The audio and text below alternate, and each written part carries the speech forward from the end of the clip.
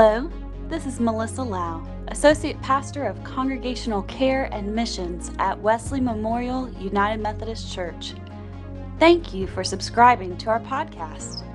Our sermon series for the month of October is based on the book of Matthew. Please jump in and learn along with us as we go on this exciting journey. Thanks again for listening. God bless. You are a smart, educated person. How could you be dumb enough to want to vote for insert the blank, Republican or Democratic political representative? And take a moment to think with me. What have you heard in the recent weeks or past months where someone has said a derogatory comment, or perhaps even you yourself have said a derogatory comment against someone else because of their political affiliations? And on it goes, back and forth. These are just a few examples of offensive statements on all sides of the upcoming elections that I have seen, heard, or presented. In fact, on the internet, I see memes presented of funny jokes against one party or another, or who votes for one side or the other. I've been disturbed by the painful, attacking statements made in the name of politics, and the mudslinging and name-calling between the candidates is equally distressing. How individuals who support this or that party are stupid or dumb or ignorant or ridiculous to vote for them. And these are just to name a few. These statements are not limited to jokes or internet memes, but extend to verbal exchanges overheard in the grocery line, comments left on someone else's social media post, offensive, defensive stances taken in friendships because of political differences. And they've even arisen to conversations within the church. I've heard personally individuals question another person's faith based on their political affiliations. You, even in this moment, as you listen to me, may be offended yourself at hearing me talking about these. You may be feeling the hairs on the back of your neck standing up and bristling, wondering what I'm going to say next, or even questioning the place of discussing these controversial things within the church.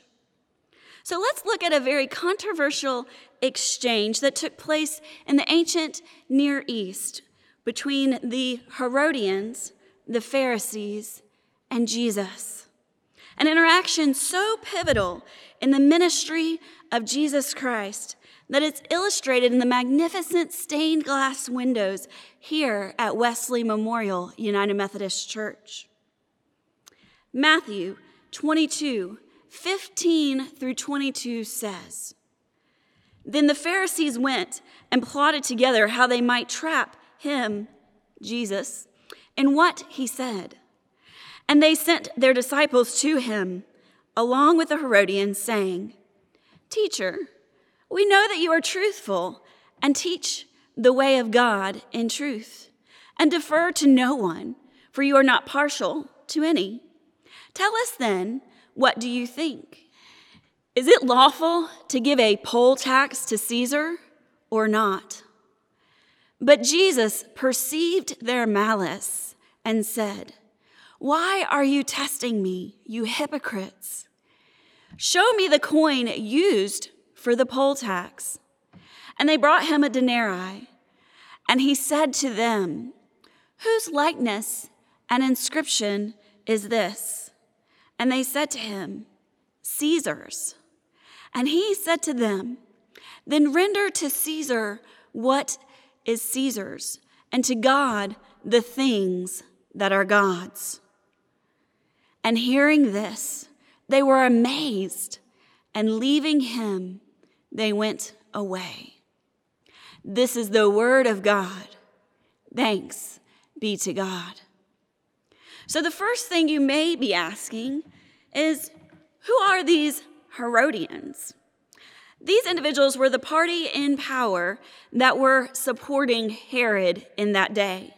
They supported the tax, as Herod's authority was given to him by Caesar. And Caesar was supported by the taxes received. Now, who are these Pharisees? The Pharisees are the religious leaders of the day.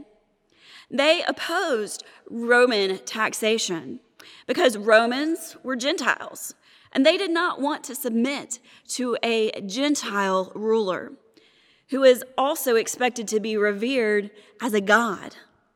And they had also decided they had better uses for their money than to give it to Rome, who they disagreed with. The Herodians and the Pharisees, they were actually enemies of one another. But they had bonded together in this time and in this circumstance around a common desire to trap Jesus.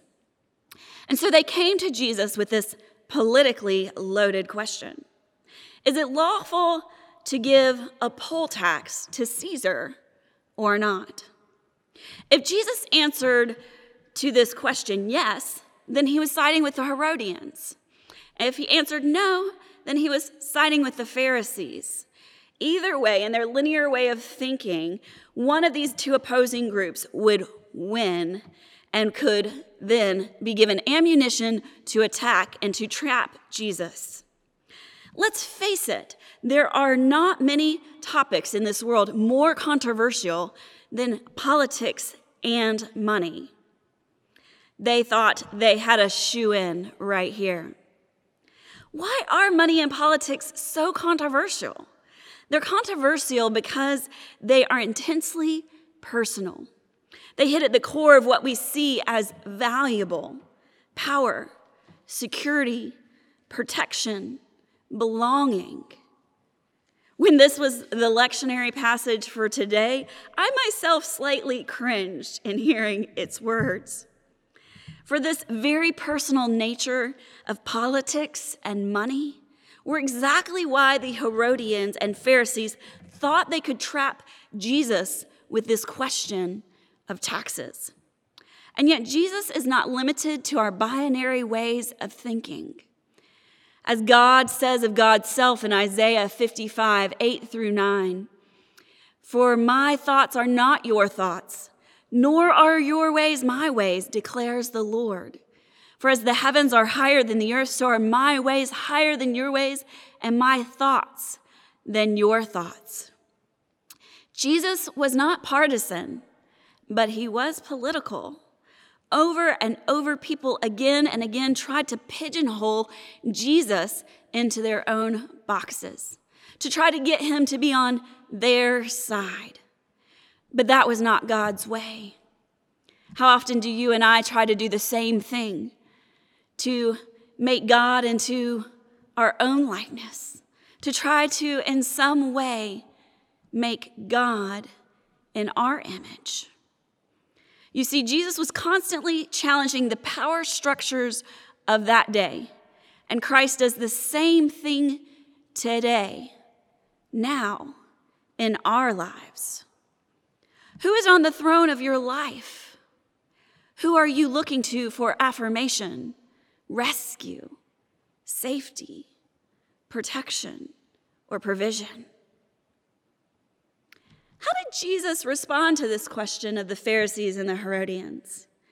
He responds by giving a little object lesson.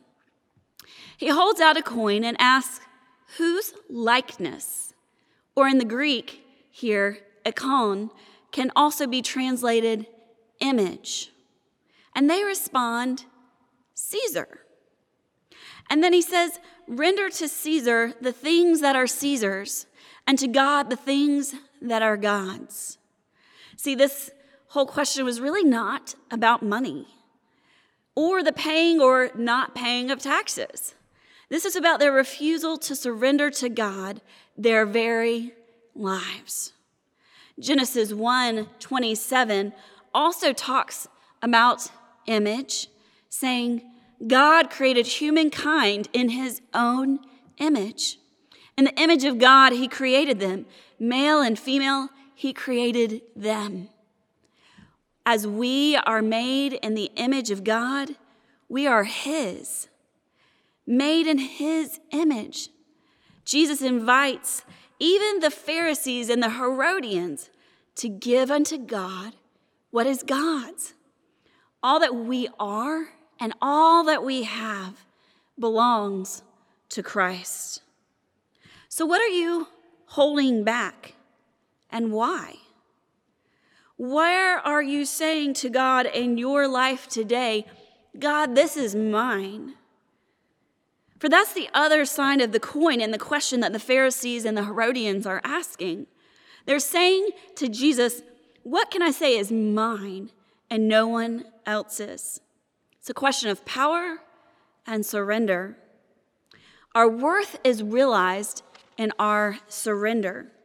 For surrender to God is not a harsh thing, but rather an invitation to a place of peace where we have been named by God, known with such intimacy that our very name is written on the palm of his hands.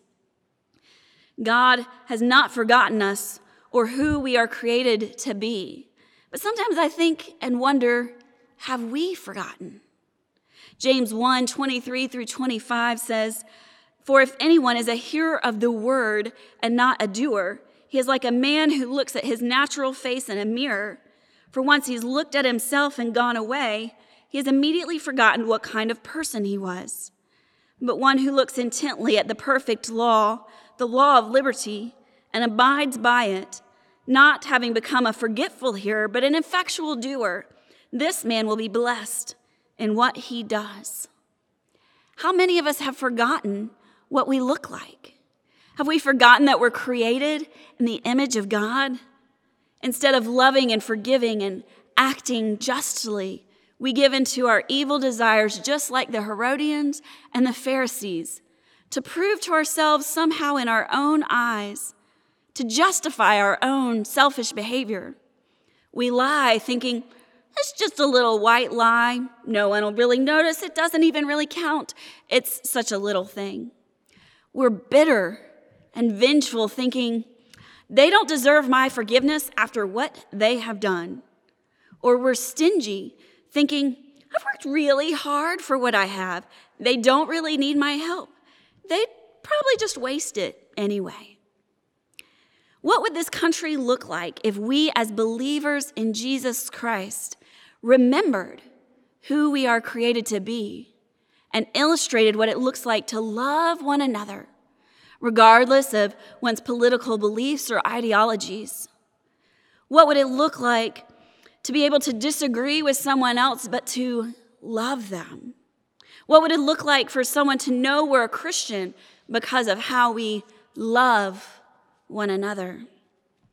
In this election season and every season thereafter, to look at someone else and see not how they chose to vote, not even whether they chose to vote, but to look at someone and see that person as made in the image of God.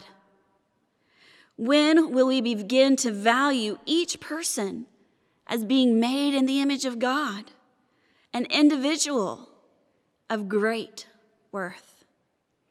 Our worth is more than coins in a bank account, more than the external characteristics of our physical features, more than who we side with, more than even what we choose to spend the time of our life on. For we are more than what we do. Our worth is inherent. As one made in the image of God, each and every one of us. Yet how will we respond to the grace of God offered to us? When Jesus was dying on the cross, he was surrounded on both sides by two thieves.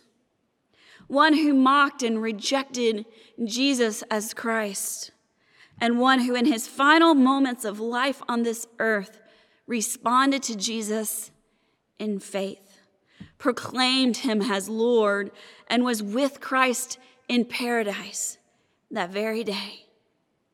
Each had beautiful, amazing, inherent worth as created human beings, created by God. But only one of the two thieves' worth was realized. The one who received the eternal gift of salvation that was offered. Whose image does your life portray? Caesar or God's? Do you live your life in such a way as to portray the image of the one who made you? Are you kind or resentful? Are you generous or controlling? Are you loving or fearful?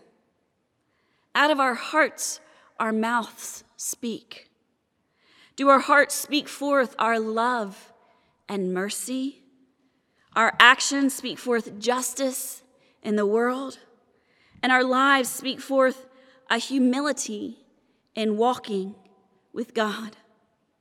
Will your Facebook posts, interactions in the grocery line, conversations on the telephone, purchases online, resources allocated, reflect absolute surrender to Christ, relinquishing all power and all control, acknowledging he is Lord of lords and King of kings in your life, the one who gave all for you and for me? Or will your life reflect the empty ways of the world around you? Will you recognize today in whose image you are made?